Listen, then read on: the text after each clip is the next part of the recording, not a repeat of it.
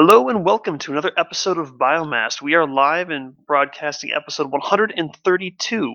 A bit of a smaller cast this week. Bait could not make it, unfortunately, but we do have Zell and Livy with us. And a good list of news topics as well as a discussion for kind of an EVE Online / Nova talk about Elveno Mega Clones. So we'll get to that towards the end of the show. But let's start out with some introductions, starting at the top of the list with Soraya Zell. Hi, I'm Soraya Zell. I'm a co-host here on the show. I play a lot of Overwatch, a few other games here and there, and that's about it. All right. And the ever quiet but infamous Livy. Tell us who you are. I think you gave me a really good intro right there. I'm gonna keep that. Ever quiet and infamous. And of course, I am Pokey Draven, co-host here on the show, working on some stuff for the blog, and I help kind of produce the Twitch side of things, trying to get that all running. So, without much further ado, let's move into some gaming news. There's a bit to talk about this week. So last week we talked about some of the changes coming to Overwatch and Heroes of the Storm, and I know that has now since been deployed. Have you had a chance to try that out yet, Zell? Yes, they've made Overwatch great again. Did they drain the fjord and all that?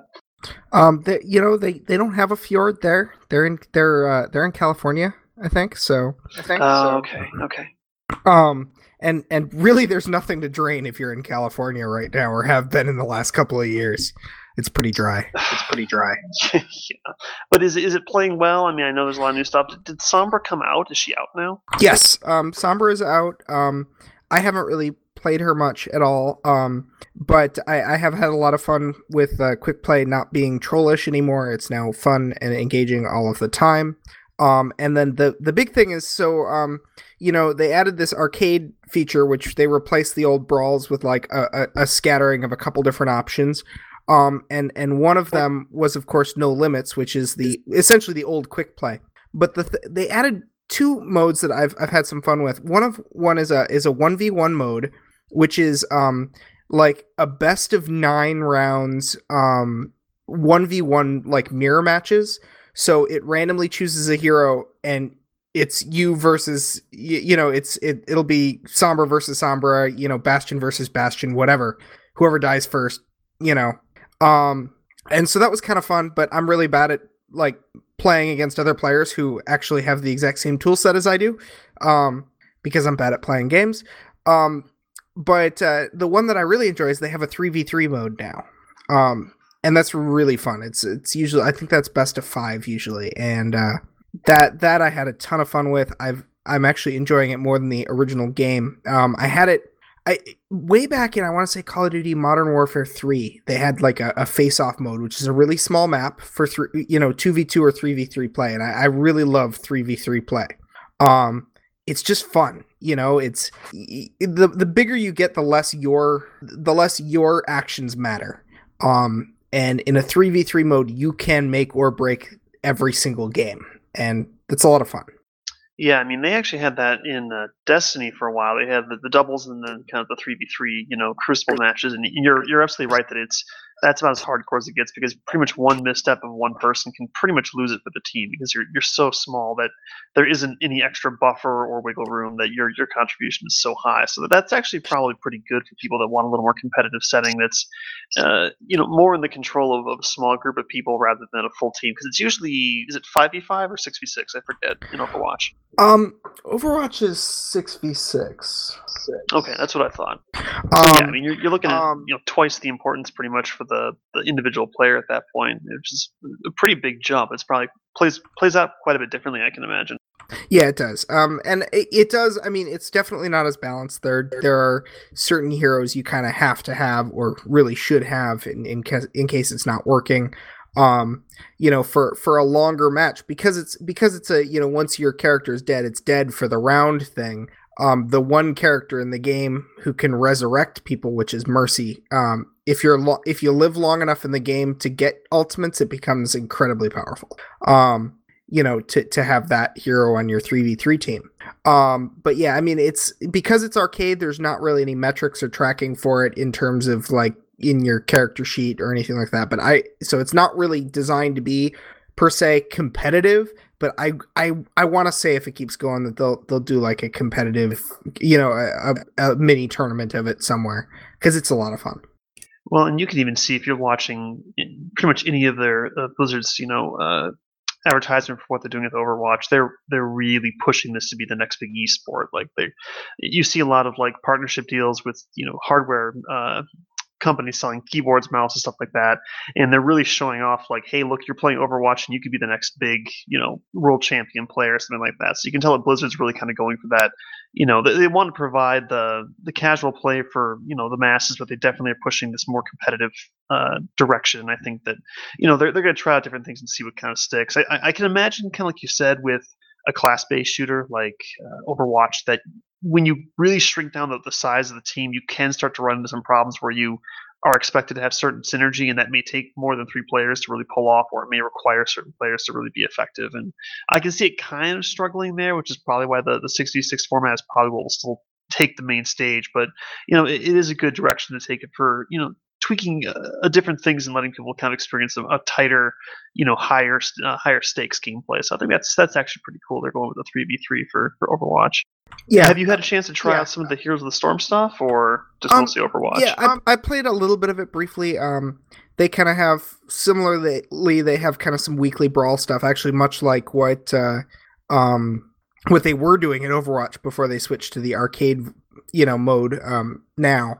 I haven't tried a lot of it. I haven't tried like the new attack defense mode or anything like that. It's been one of those things that I haven't had a lot of time to deal with this week. So, but it is out.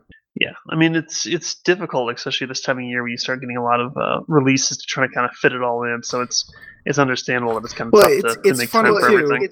Because this is, these are the same company. This is Blizzard pushing all their content out on one day. So, I'm like, well, I want to play some Overwatch. Kind of want to see what Heroes of the Storm is doing, but I'm, playing Overwatch. Actually, the other thing this week I did that's another Blizzard game is I finally got started on the Legion expansion for World of Warcraft, which, has actually been out for a while now, but I hadn't started. That's right. Are you enjoying it? Like, does it feel kind of more the same? Did they change anything up on that? It's pretty much the same. I mean, it's WoW. There are things that are a little better. There are things that are a little bit more polished. But at the end of the day, it is what it is, and it's always going to be that.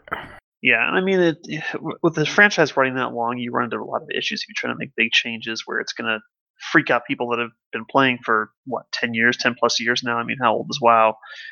You start to kind of 12. run the risk of playing 12 years. 12. Jesus, yeah. I mean, you want to be innovative and try to mix it up to keep the veterans interested, but you also don't want to break what they enjoy about it. So I can kind of understand that difficult balancing act of making big changes versus kind of just sticking with what you know. So yeah, it's actually now that I think about it, it's actually the 12th anniversary event right now. They actually have like a little buff you can use and stuff like that for the event, and so that's 12. Yeah, it's good to know for the players out there that might have purchased Legion like you and didn't get a chance to get around to it. Now it'd probably be a good idea to hop in there and give it a shot. But yeah, so moving along, another thing that is currently actually out right now, if you want to get in on the open beta for the game Steep, and Steep is the game that came out, they talked about a lot at E3, and it's kind of that extreme sports style thing where you're actually in one of 7 environments that are based off of real locations in the Alps, and it's a snow-based game. So you can either, snowboard down or ski down or paraglide down or even, those like flying squirrel bodysuits glide down. It's kind of this extreme sports, and you're kind of competing in these little speed trials and stuff like that. And that's actually available now on PC, PS4, and Xbox until November 21st. So you got until tomorrow basically to give it a shot. But if you're an X Games fan, if you like extreme sports, hell, if you just like time trial games, this actually looks pretty interesting. It's not really my thing. I don't really like racing games or games that are like that because I'm terrible at them. But it is gorgeous looking, and definitely there's people out there that would enjoy it. So I think that's probably worth keeping an eye on at the very least to see how well it does, because it's kind of a different look at the open world, where the open world isn't the primary part of the gameplay, but it's there to provide setting for what you're actually doing, which is kind of time trials and all kinds of stuff like that. So definitely worth keeping an eye on that one and kind of see how that pans out, and if we see more of that stuff coming out in the near future. Do you have like a trailer for that we can throw in there? Because I honestly I don't remember seeing this. I can look up the I don't know if it was necessarily a trailer, but they kind of did like a gameplay, walkthrough, and they were kind of talking about what you could do because it was a bit involved. But yeah, there was definitely something that was shown, and we'll get that on the website for the presentation to kind of take a look at it because again, it looks cool. It's just not for me, but it was kind of fun to watch all the stuff you could do, and the environments are fantastic. So we'll get a link up for that at the end of the show. So another thing that came out this week is a brand new 17-minute gameplay trailer of Space Hulk Deathwing, and that's the Warhammer 40k co-op or single-player experience game that we've talked about several times in the show before, and I've been watching fairly carefully to kind of see how it pans out. And so they finally actually released true gameplay trailers or actual gameplay. Before they felt pretty scripted, and you know how it goes. You have the initial release of stuff, you kind of have a scripted quote unquote gameplay trailer, but this is actually full 17 minutes of a mission in the single player campaign that they're going through. And it's a little interesting. I think that it might be that it was an early mission because I felt the pace of the gameplay was a bit slower than I expected, and I am not familiar in any way with Warhammer 40k or how the board games actually play out or anything like that. So this could be true to the franchise and just not what I was expecting. But the gameplay felt a little bit slower than I expected. It might speed up, in later missions, but it was interesting. It's definitely got a very clunky, very very slow pace. I mean, your characters don't really run; they kind of stomp around, and it's class based. I think in the single player, you're kind of stuck in like a certain class. You can't really pick, but you have 4 teammates that are with you, and there's like a medic and stuff like that, and they can kind of repair your armor and stuff like that. So that's the single player, and that's kind of the gameplay trailer is. And supposedly the multiplayer is purely co-op, 4-player. You get to pick what class you want, and there's like a weapon customization system. I think in both game modes, which looks kind of cool. I'm a big fan of that sort of thing, but. Yeah, it still looks interesting. It's kind of one of those things I'm going to keep an eye on. It is currently in beta on PC only. If you pre-order the game, you can get it in the beta right now. It's been going for a little bit, but I'm probably going to hold off and see kind of what the console version looks like compared to the PC version, just because of the people I play with. It's not always uniform in what platforms they have. So I'm going to keep a close eye on that. The console version is coming out sometime in 2017, but the game is releasing on PC December 9th this year. So if you're a Warhammer 40k fan, or if you want to have a good co-op shooter, definitely take a look at the trailer. Kind of tell me what you think. Again, it's a little different than I expected, but I think it still could be pretty good. But we'll have to see kind of moving forward and get some more in-depth look at what's going on with that game. Now, so you did you say you have to pre-order to get into the beta? If you want to get into the open beta, you have to pre-order, and I think you can save 15% if you pre-order now. And its base price is $40 on Steam, so you can do the math. It comes out to low 30s, low to mid 30s if you pre-order now. I like to beta test games and then buy them, not the other way around. Yeah, that's kind of what turned me off. Like if it was a free beta, I would have been all over it and probably given a proper review of what I thought. But yeah, I don't like paying almost full price for a game. And I don't think Steam will provide refunds for that sort of situation either if you decide you don't like it because of the experience with the beta. Oh, excuse me. But yeah, so that's Space Hulk Deathwing, and like I said, we'll probably keep covering that one. I know that Jay is a big fan of the Warhammer 40k, and he's kind of got me interested in it, and the gameplay looks interesting. So we'll keep an eye on that and keep you posted on what's going on with that franchise moving forward as more gameplay and reviews come out. In other news. Sadly, Persona 5, it's a series that I'm actually pretty fond of. I started with Persona 3 and really enjoyed 3 and 4. But 5 has been announced that it's delayed until April of 2017. So it was supposed to come out like really early January, February this year, but they have to push it back a couple months, which is a real shame. But yeah, so we don't have an exact release date on Persona 5, but it is going to be April, and it is coming out on PlayStation Vita and PS4, as far as I know. So wait a little bit longer, but I've got lots of stuff to play until then, including Final Fantasy 15, which is coming out in 9 days on November 29th. So I'm looking forward to that, and that'll probably keep me more than busy for the next 4 months or so. So I'll probably be in pretty good shape. But yeah, so Persona 5 is delayed, unfortunately. In other news, kind of going back to PS4 Pro. So the PS4 Pro, as you all probably pretty know, is kind of the upgraded version of the PS4. We'll call it PS4 Classic just for the sake of clarity, but it is the upgraded system. It's got a better GPU in it, and it's designed to basically output in 4K resolution natively. And there are some games that actively support this, and you can actually kind of switch kind of a 4K setting on. It'll actually, provide enhanced visuals and stuff like that, and then you can put on your 4K TV with better visuals and stuff. Just basically taking advantage of the better GPU. But it also kind of had the added feature of being backwards compatible with all PS4 games, and there wasn't really any set promise in that it will make the game work better. But a lot of reports come back that games do look better, they render better, they're a bit cleaner, better frame rate. But in some cases, you're actually seeing kind of this weird drop in frame rate. So some of the examples that they provided was Last of Us, Deus Ex, Mankind Divided, and the Skyrim Special Edition, in that it is rendering in 4K, but it's actually starting to see some nasty drops, maybe downwards of like 20 frames per second, which is pretty bad given that they are, trying to sell it as an upgraded system that, it's an upgrade to your PS4, but it's actually at times running at a lower frame rate than the PS4. And there's a lot of, tech discussion on why this is happening, but it kind of comes down to that it is because if the game doesn't have a native support for the PS4 Pro, it's still trying to output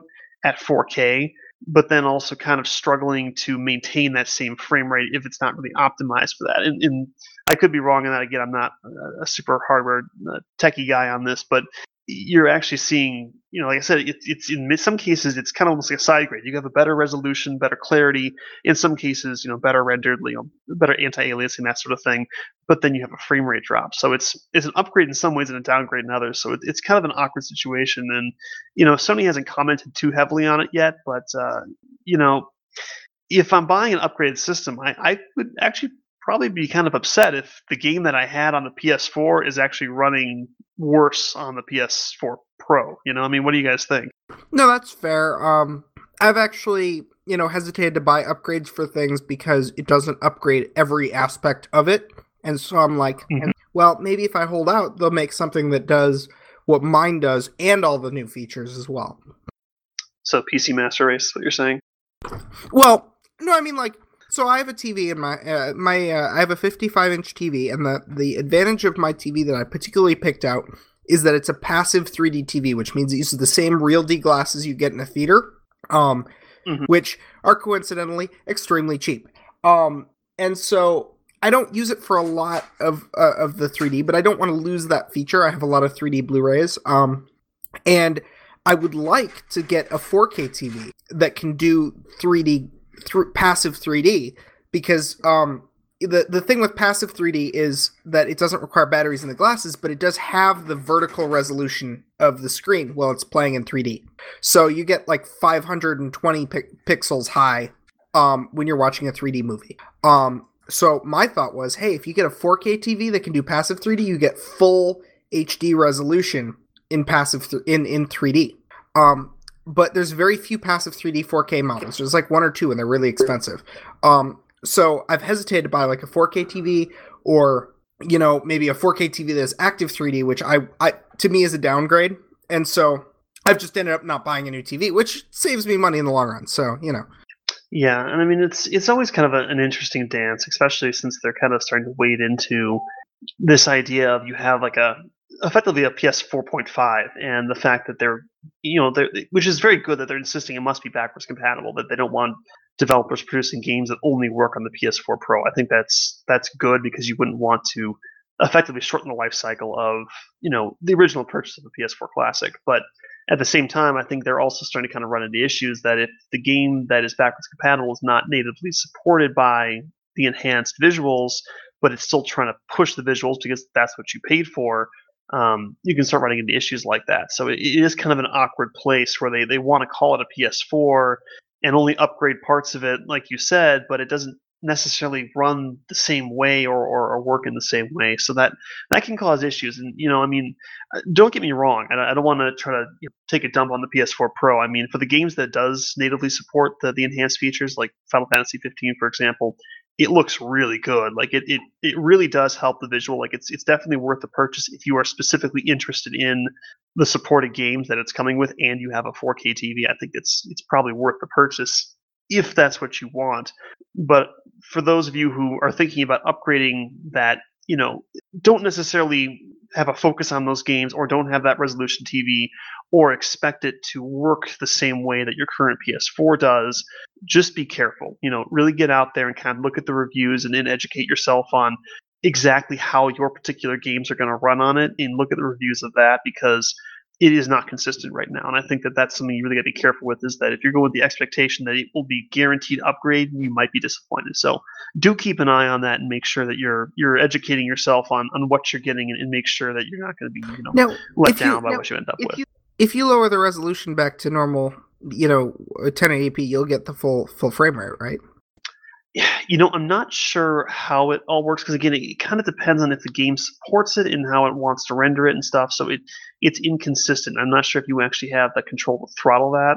And it's also, again, trying to improve visuals. Even if it's not natively supported, it still tries to render things better than the PS4 does. It doesn't just set itself at PS4 level graphics. It still tries to maximize what it can do, which again can cause issues. I don't think you have control of that. I think it's guaranteed to try to do that at the very least. So that's unpleasant. It's iffy. Yeah, in like you said, if that is a feature, I do apologize. I didn't check on that, but if it isn't a feature, that seems like something that they should patch in there. That you can go, I'm lowering my frame rate. Can I drop the resolution down? Like force the resolution to 1080p, and to guarantee my frame rate, because that is critical for some people, especially for competitive games. If you're dropping down to 20 frames a second, I mean, shit, we know what that was like in Dust. It was painful. That can be a big deal, and some people that may want to, for that particular game, guarantee a certain frame rate, it's probably worthwhile to have that feature built in. So if that's not in there, that's certainly something Sony should probably look at. Okay, so we'll move into bigger news, and we'll let Zell kind of do a deep dive on this one. So in regards to Star Citizen, there was a newsletter that went out that caused a lot of gamers at the beginning of the article to start sweating profusely and freaking out. So I'm going to hand this over to Zell to kind of explain what's going on with Star Citizen and what that newsletter was about, and kind of we can talk about it from there. So take it away, Zell. All right, so this letter starts out with 4 years ago today, this started, because this is their they had their anniversary live stream of starting this whole crowdfunding thing. And so then the next paragraph is like, I'm always humbled by the incredible response that they've received. The next paragraph is, thanks to all your support, your contributions have enabled us to. I'm just literally grabbing the heads of whole paragraphs of text to give you an idea. Then like 5 paragraphs down is, with this ambition comes a price. And so you're reading this letter, and it hasn't said a lot yet, but it's really long, and it starts with all of these kind of caveats and stuff, and you just start to think, oh my god, he's going to cancel the game, isn't he? But anyway, so then what he goes into is about how they've kind of always taken that announce things are coming out when they're ready sort of thing, where they don't give dates.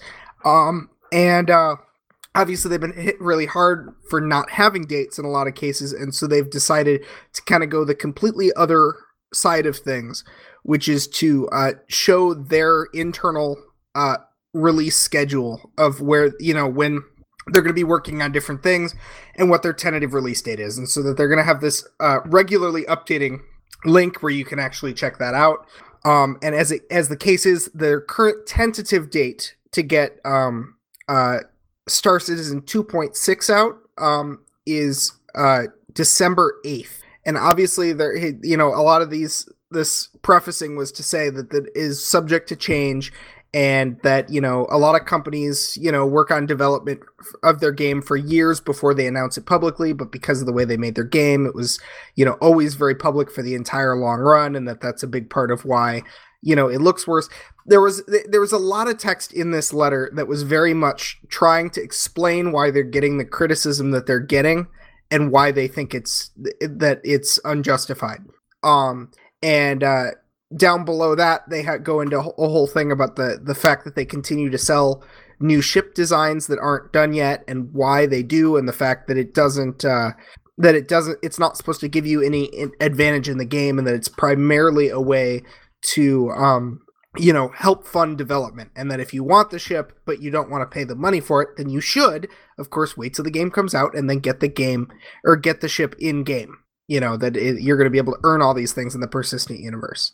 Yeah, I mean they've obviously been under a lot of scrutiny, and I've often poked fun at the whole thing because of how ambitious the game is compared to kind of how they release things in the level of how they release it and when it happens. And it makes one wonder, but at the same time, I think it's good that they're kind of trying to be a little more transparent with it and talk about, hey, this is what we're going to do. This is our internal schedule, but keep in mind it's an estimate. It's not a guarantee. Shit happens. I mean, anyone who's worked on a timeline-based, business structure understands that shit does happen, and estimates and even production promises don't always hit the mark. They can get pushed back, and I think in some ways you want to avoid the criticism by simply not talking about it. I mean, you see that with Nova, and certainly saw it with Dust, that it was very hush-hush. They don't talk about it. They, under the pretense that, hey, we don't want to give you a false sense of entitlement in that, I'm expecting this to happen on this date, and if it doesn't happen, I'm going to burn this shit down. That they want to avoid that. But at the same time, you also, it helps, I think, in a sense of trust to go, hey, this is what we're trying to do. If we fuck up, we are deeply sorry. Please don't burn our development building down.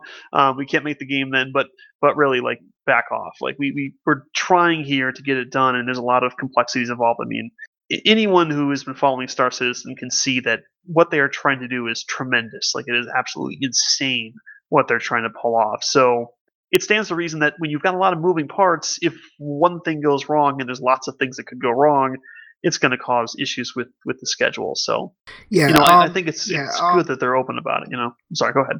No, I was just gonna say, and so the big thing, of course, is that this update that's supposed to come on December 8th is Star Marine. Is one of the big headline features of it. So they are adding a couple of additional ships to the game as well.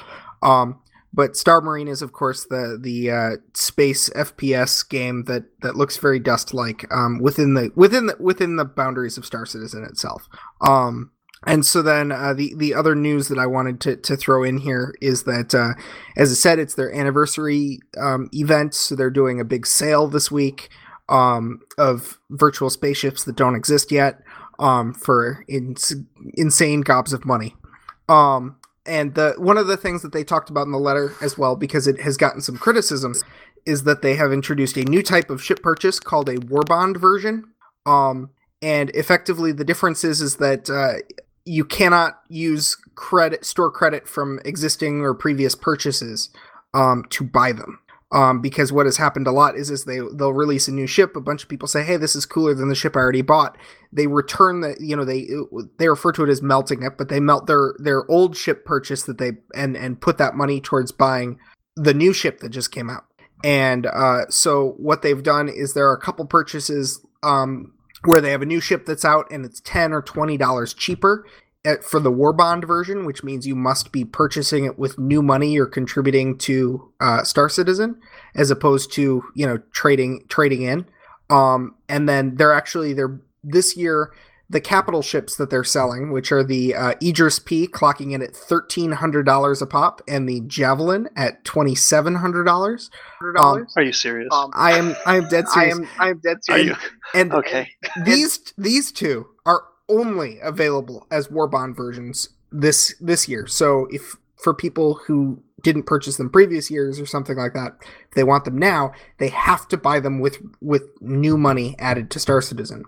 And just to give you an idea, so they set these out where they're the Aegis and the Javelin are limited in the number that they're willing to sell.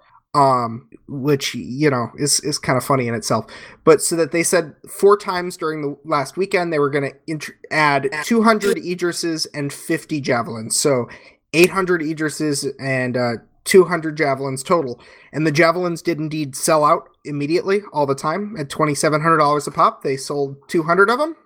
And then, but the Aegis has been for sale several times before.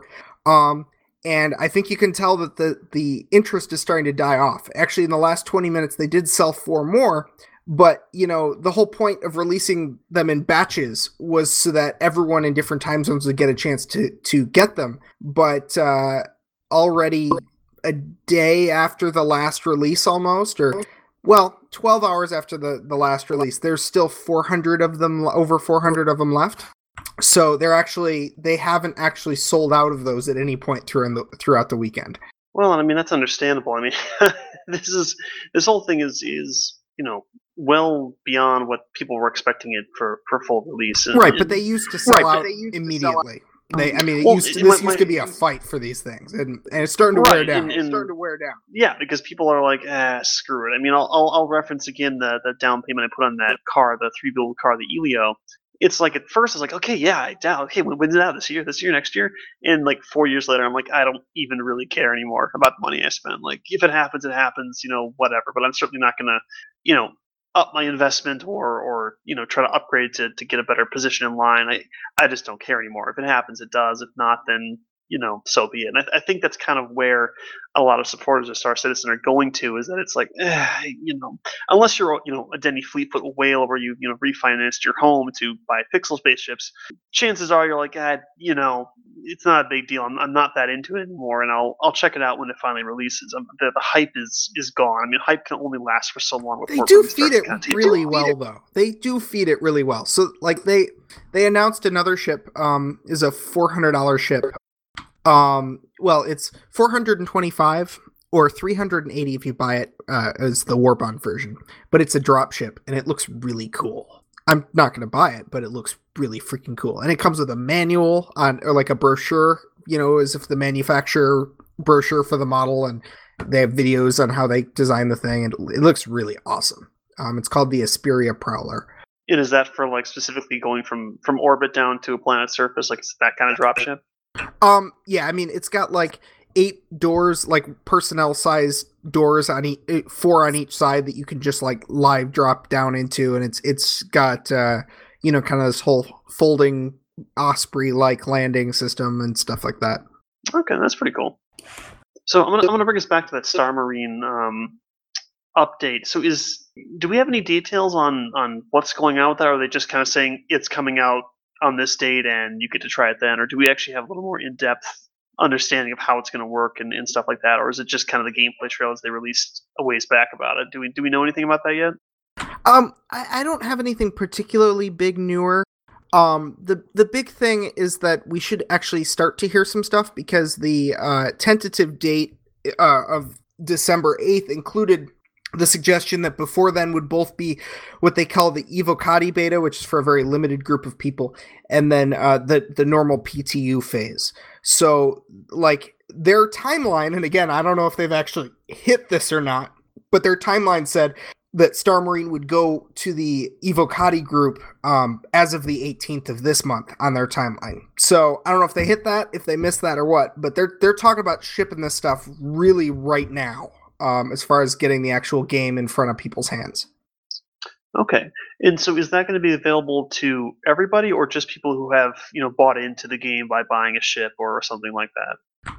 Yeah, you'll have to have bought something for the game. You'll have to have the game, but that's like been down at $30-$40 at times. Right.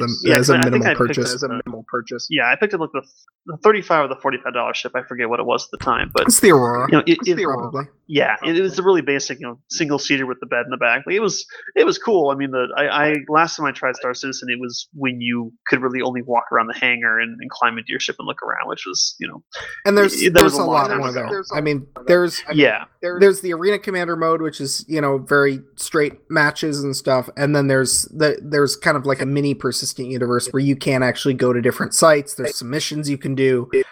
There is some open world PvP there. I mean, there is actually quite a bit in the game, but yeah, the starter package is $45, and that's what you have to have minimum to play like Star Marine type content and stuff like that.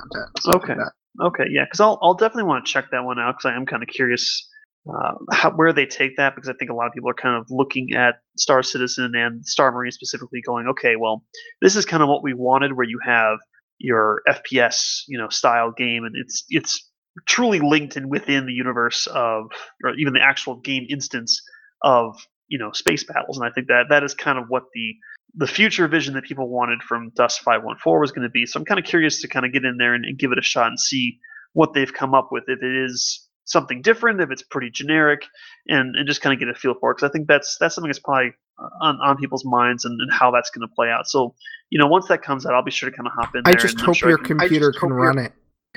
Well, that's the other thing, is that when my brother, who has a similar spec machine, tried to do the training mission of Star Citizen, because he actually logged into my account to give it a shot, his computer crashed hardcore. Like, the thing could not run anything.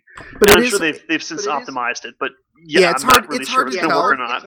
because some of it is the fact that yes, it is a very high fidelity game. It looks amazing, and they don't cut any corners.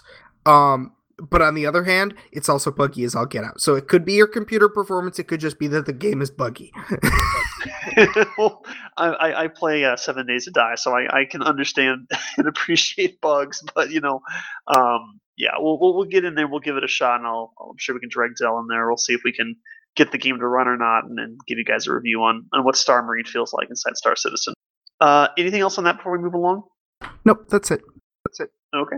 So apparently, remind me of his name, Zell, but the guy who plays the Arrow on the TV show. Stephen Amell. Yes, Stephen Amell. Apparently some random guy came up to him and headbutted him and was basically like, yo, 1v1 me, bro. He wanted to actually fight the actor. He said, I want to fight the the Green Arrow. That's what he said. He said he headbutts the actor and says, I want to fight the Green Arrow. Yeah, so there's that. We have those kinds of fans that feel it appropriate to go up and smash their face into an actor's face and then make requests to, I guess, fight. So I guess that he basically said, yeah, I'm not gonna do that, and shook the guy's head and kind of just walked away, which is a pretty controlled and classy way to handle it, because if someone headbutted me randomly, I probably would not react as nicely. But yeah, that's a bit of fun superhero actor news that was just kind of floating around out there.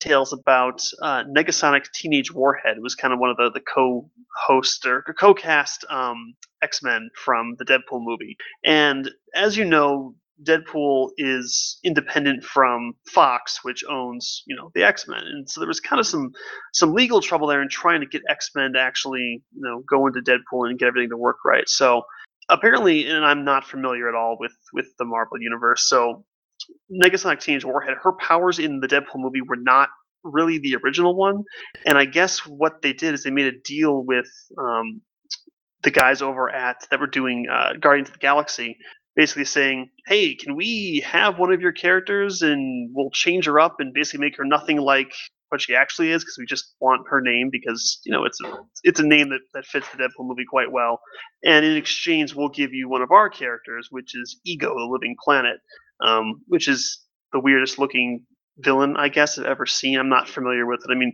do you know anything else about this, Zell, other than I've never heard of it. I've never heard of this character. I never heard of Negasonic Teenage Warhead before it was in Deadpool 2.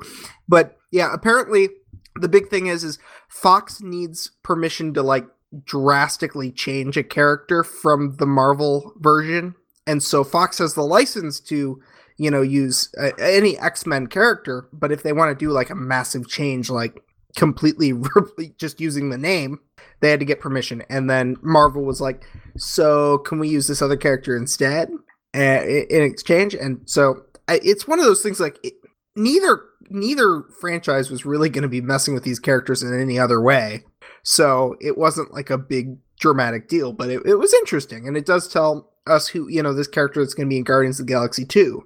But I don't know if it's a villain or not. I don't know anything about it. It's a planet. I've got it up on it's a planet. Yeah, can I've you got be it a on the villain Twitch if you're a stream. planet? It's literally a planet with a face on it and a beard, and it says random.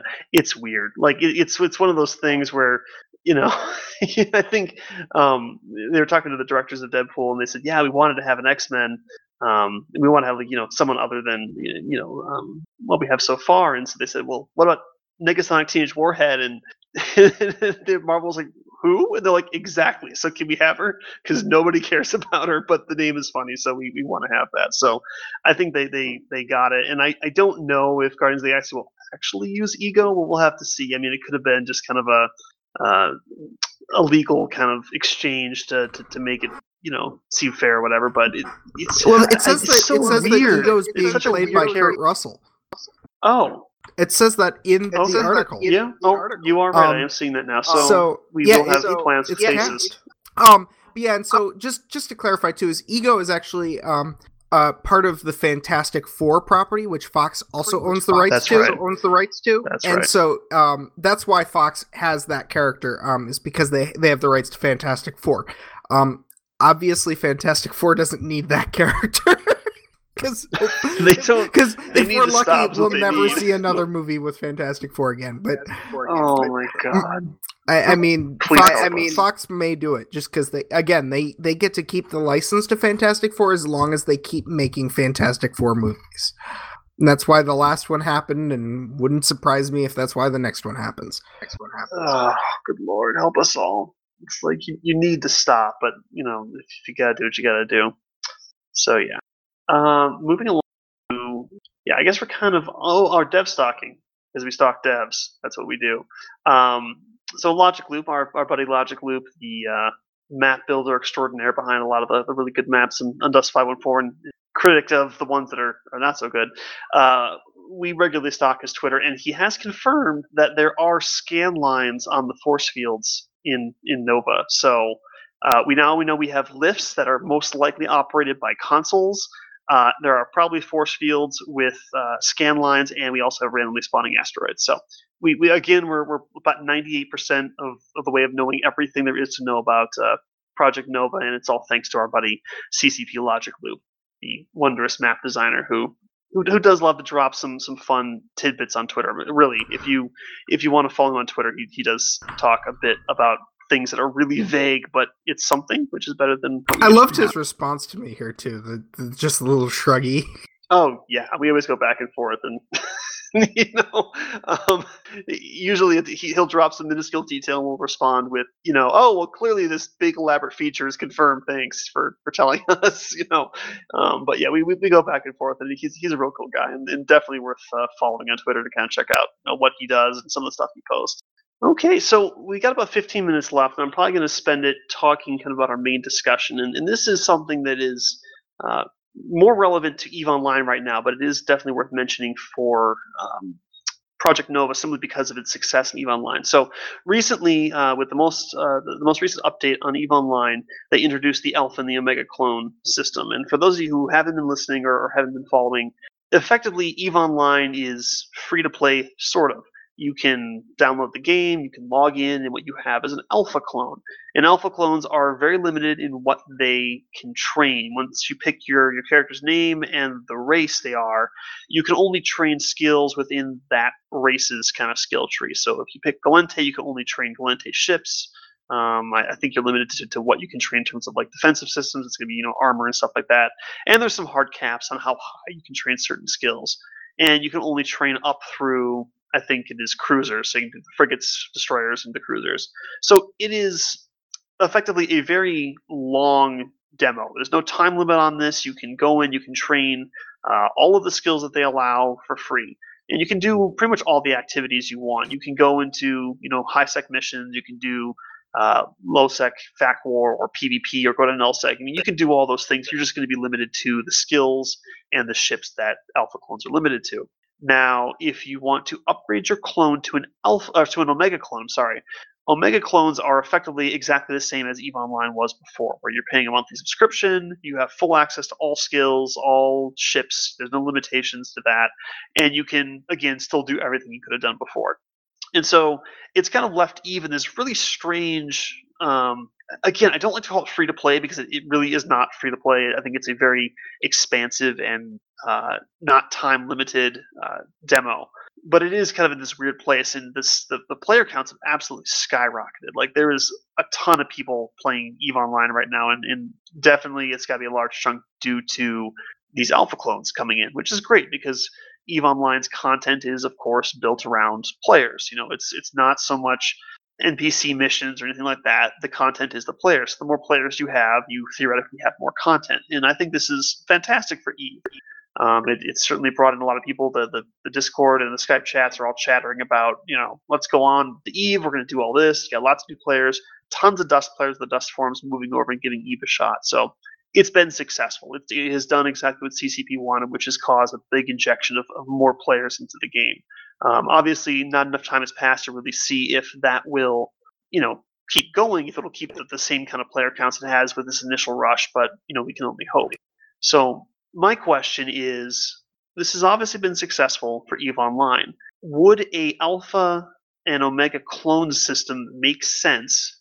And if so, how would it work in the setting of Project Nova? In a FPS game on PC, how do you think it would work? So I'm going to start with Zal because Zal kind of, he's had pretty good experience with all of this. So what do you think? Do you think this model would actually make sense for Nova? Ish, but it'd have to be very different. I mean, the big thing is that for EVE, you really have your free users and your paid users, but really the bulk of your player base is still going to be your paid users. Those are going to be the consistent players of the game. You can't really be a long-term experience player for free.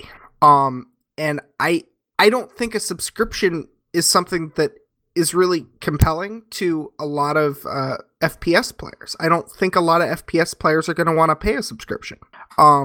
Personally, if there was a subscription to Dust, I probably would have been on it.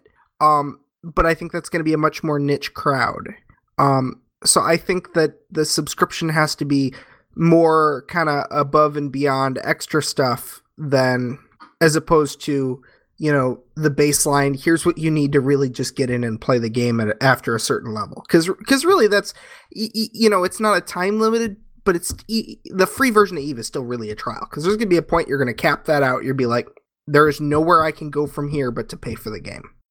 Yeah, I mean it's pretty limited, and then that's the argument I make is that people go, "Oh yeah, EVE is free to play now." I'm like, it's really not, and it's not intended to be because, as you pointed out, you're going to hit that cap, and it's going to happen fairly soon. Like only being able to train one race's worth of skills, and the skill caps are fairly limited. The intention on CCP is that you will upgrade if you are serious about playing the game further, because you could max up a character, but you probably won't even get that far. You're probably going to get to a point where you're going to go, well, shit, I want to do more than just do cruiser missions or fight cruiser fights or stuff like that. It gives you full range of everything you can do, but you are still severely limited, and you definitely will be at a disadvantage in terms of skill levels and stuff like that with bonuses and that sort of thing because you are hard locked into the most you can do. So the intention for EVE Online is that you will upgrade eventually. It is a trial. It is not meant to be played free forever. Dust 514, on the other hand, was definitely a free-to-play game. The intention was that you can come into this game and you can play free forever. And there's a lot of debate going on about if that was a good thing or not. Obviously Dust was not profitable for a very long time, and I think that even though eventually it was considered profitable, I think that probably was largely due to the fact that they dropped off a lot of cost by removing developers. Obviously, if you have less payroll, it's easier to, go in the black. So, that's questionable. That if the model that Dust used was due to a poor model or it was due to a poor player count. Because as you know, free-to-play games that are truly free-to-play are heavily, heavily dependent upon massive player counts. Because in a free-to-play game, it's going to attract people that are not going to spend a lot of money. They're not interested in spending a lot because they're coming to the game most likely because they don't want to spend $60 on the game.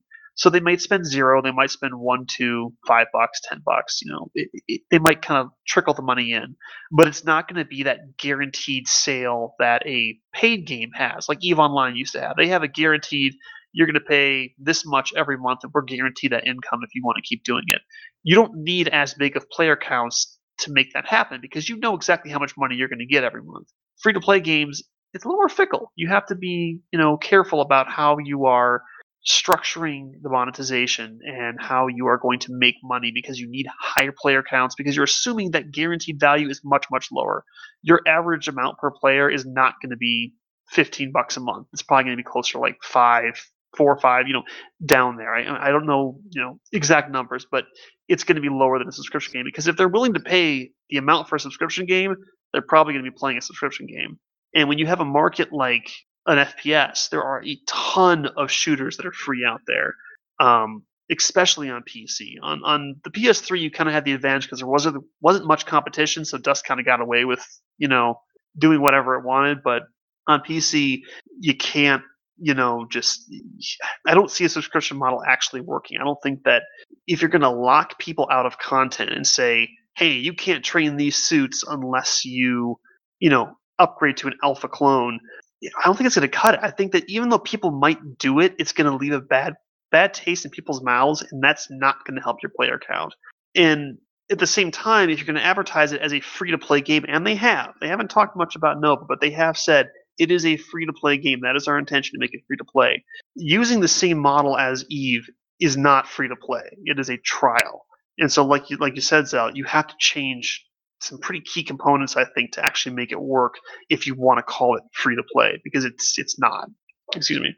But yeah, I mean, I don't know. I personally don't think that you could keep it even remotely similar. I think that locking people out of content is bad if they're going to go, like, again, that free-to-play direction. I think that you almost kind of have to adopt a more traditional free-to-play model where you're going to make it off of your cosmetics, your we'll call them convenience bonuses, like faster SP gain, that sort of thing.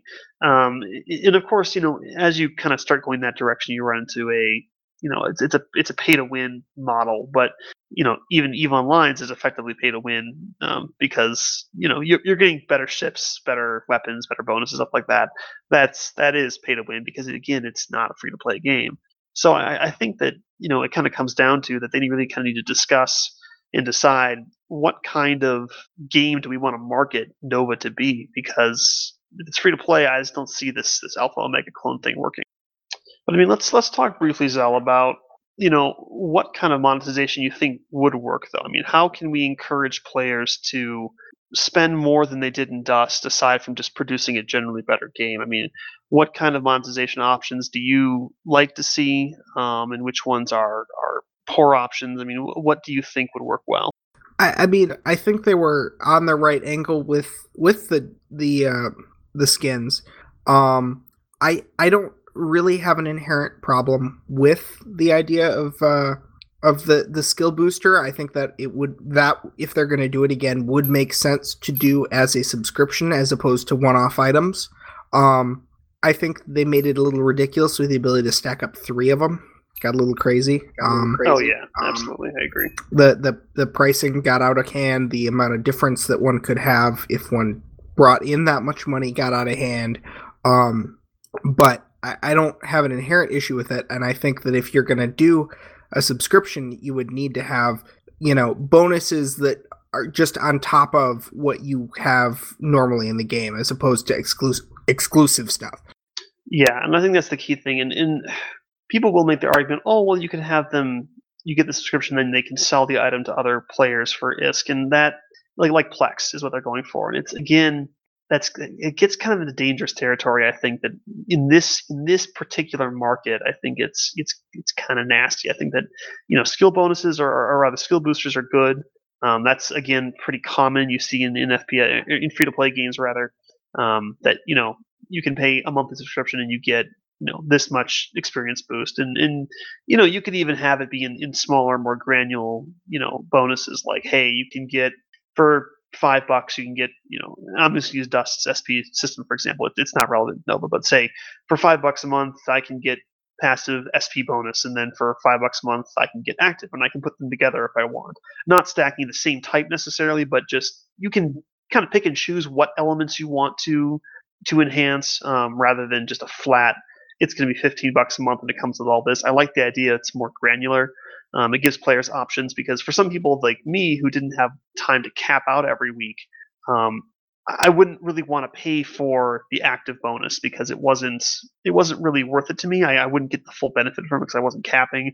But for the passive, it was totally worth it, because it would go and I get the full value no matter what. And I think that kind of level of granularity is going to help people kind of bite into it a bit more. And again, if you produce a quality game, people are far more likely to do it. But I think the key here is make sure you aren't setting up a system that is going to put a bad taste in people's mouths, because player perception of how their free-to-play experience feels is really important. I mean, you can say, oh, but you can buy it from this guy, or you can grind it out for 12 months and have a war barge. That doesn't make people feel good about their experience. They feel that, yeah, I could get it, by playing the game normally, but it's so insurmountable. It's so much time to win that it's not worth it. You still have to pay to really get that benefit. And I think that's you got to carefully avoid that because that can cause a lot of problems. Now, like I said, if it's exclusive for like SP bonuses, I think that's a little more reasonable. But in terms of like actual physical content, like the one that I see get tossed around a lot, which I really really don't like, is that you can buy a Plex, we'll call it a Plex, for your corporation that allows them to compete in Planetary Conquest. I hate that. I don't like the idea that I have to pay to gain access to this piece of content. I mean, EVE Online to an extent does that because you obviously can't take a basic cruiser into a level 4 or 5 mission, but you can still take that cruiser to nullsec if you want. You could still take it into a wormhole and be semi effective. You still have pretty much 95% of the game you can access, and certainly the parts that really make the game interesting, which is the player interaction, the PvP. So, I think that's really critical, and I don't want to go down the path of, we really want to really, really encourage people to fork out a certain amount of money every month. I get it, I really do. You want to raise that average amount per player per month up without making them feel like they have to, but at the same time, you really don't want to make them feel like they have to. And I think that locking content is a really bad way to go about that. So, I mean, that's kind of my rant on it. It's one of those things that free to play games are so finicky. You have to be so super careful with it, and I think that it's a real easy slope to kind of slip down and start kind of going crazy with it. I mean, we saw it with Dust, and granted, at that point the game was on life support, and Rattati was probably doing anything he could to get people to spend more money. So they added triple stacking boosters and crazy shit like that. Like, I would hope that they would realize that was a stopgap measure. That was like an emergency life support. We got to get money into this game to keep it running, and not something you want to build into your base business model. I think that's really critical. So hopefully we can avoid stuff like that, and hopefully we can keep the monetization for the free-to-play game feel like it is a free-to-play game if that is indeed the direction they want to take it. If they want to go EVE Online, where it is a trial that's free and then a paid subscription game, then fine. That's a different story. I don't think it'll do well in the market against other free-to-play FPS games because people will just go, I'm not going to pay $15 a month to do a shooter game. It's not going to happen. But I think that hopefully they go free-to-play and actually monetize it properly and don't go too crazy with it. But yeah, enough of my rant. Anything else in that, Zell, before we kind of bring this one in for a close? Nope, I'm good. Okie dokie. So, with that being said, we're kind of at the hour mark. We actually timed it pretty well here. So, we're going to go into shoutouts. Are you ready, Zell, or should I go first? I am actually ready. Then do it. Shoutouts, man. Okay, I'm giving my shout out to at least one of the people who manages the social media accounts for Overwatch. Because they put out this Facebook post about their free weekend, and this person responded with a comment that was, pair me with useless players. Sure, you can ruin my Saturday morning. And the Overwatch Facebook page responded, remember, we always try to pair you with people of similar skill. Wink. Oh, shit. That's awesome. And that's my shout out. Yeah. I love snarky community directors. I mean, it's fantastic when they can kind of, the PR department lets them kind of do their own thing, and they can kind of be a little snippy with people that are being jerks. So, that's always fun. Livia, are you still there? I am still here. She is quiet and infamous, and she shows up for the intro and the shout outs. Do you have a shout out for today? That doesn't steal mine. Don't steal my shout out. I was going to. Okay, we'll do it together then.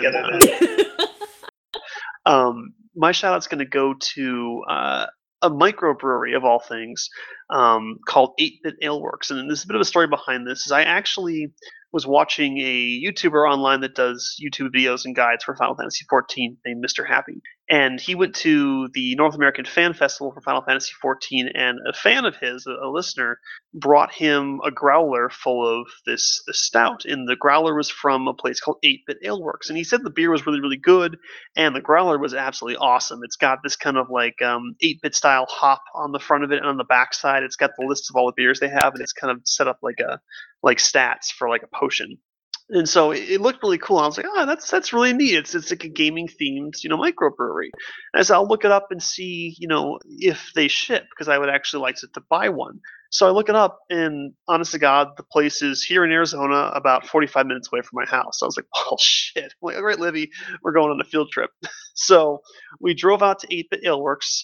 It's over on the other side of Phoenix, and it's literally this like hole in the wall. It's like an industrial park. Like they basically set up in this small warehouse. They've got in the back all of their brewing equipment, and in the front is this storefront basically, and it's got a bar, but everything is gaming themed. So they've got little Mario characters on the walls, and their flights of beer come in basically a half of a Mario green pipe, and the little flights go in there. And they've got classic Nintendo games set up on the tables for people to play, and they've got this big Final Fantasy mural on the wall, and it's all kind of this homage to video gaming, and all of their beers are named after video games. So like their flagship beer, they've got like these four that they always do, and I think there was like a light beer that was called the White Mage, and then there was the stout, which was the Black Mage, and then there was Hopsassin's Creed, which is an IPA, and then I forget what the other one was, but it was basically a Legend of Zelda reference, and that was another like a double IPA. It was And, Assassin's Creed. And Legend of Zamura, I think I forget. But yeah, they had these really cool names, and it was all gaming themed, and the guy was really really chill, and we were talking about games and stuff, and yeah, so I bought a growler, and I got the Black Mage, which is the stout. And it's really really good, really fantastic stuff, and a glass. It's got their kind of their hop logo on the front and the back. It says, "Remember, it's not a beer; it's a health potion." So I very happily had a glass of the stout, and took some home with me, and I was very relaxed on the way home. Libby was a real champion, and drove for me, so she was my designated driver. But I got some cool stuff, and yeah, definitely worth going back there. So shout out to the guys over at 8-Bit Aleworks. It's here in Phoenix, and really fantastic stuff. Anything else you wanted to add, Libby, before I totally take over your shout out there? No, you did a good job. Good. Shout out to them for making Pokey a happy camper for 45 miles. Oh, dude, I was sloshed. Like I was just like so chill on the way back. It was great. And yeah, and I actually wrote a review on their Facebook page, and they responded to it right away, and it was a thank you for coming in. So it was a cool group of people. It's like a husband and a wife, and they brew everything, and they do all kinds of crazy experimental beers and stuff. So I'll definitely be going back to that one. So shout out to those guys. But other than that, I want to thank everyone for tuning in, either live on the website or on Twitch. I always enjoy talking to people on the Twitch stream as much as I can when I'm rambling like this. But thanks for tuning in live, or if you pick us up on the recording in the next couple of days on the website or on iTunes. So I want to thank everyone for tuning in, and I hope that you all have a very safe and happy Thanksgiving if you celebrated this coming week for our U.S. listeners. And I just, be safe, and then remember, don't drop the turkey in the pan of oil if it's still frozen, because you'll light yourself on fire. But that being said, everyone have a great night and be safe.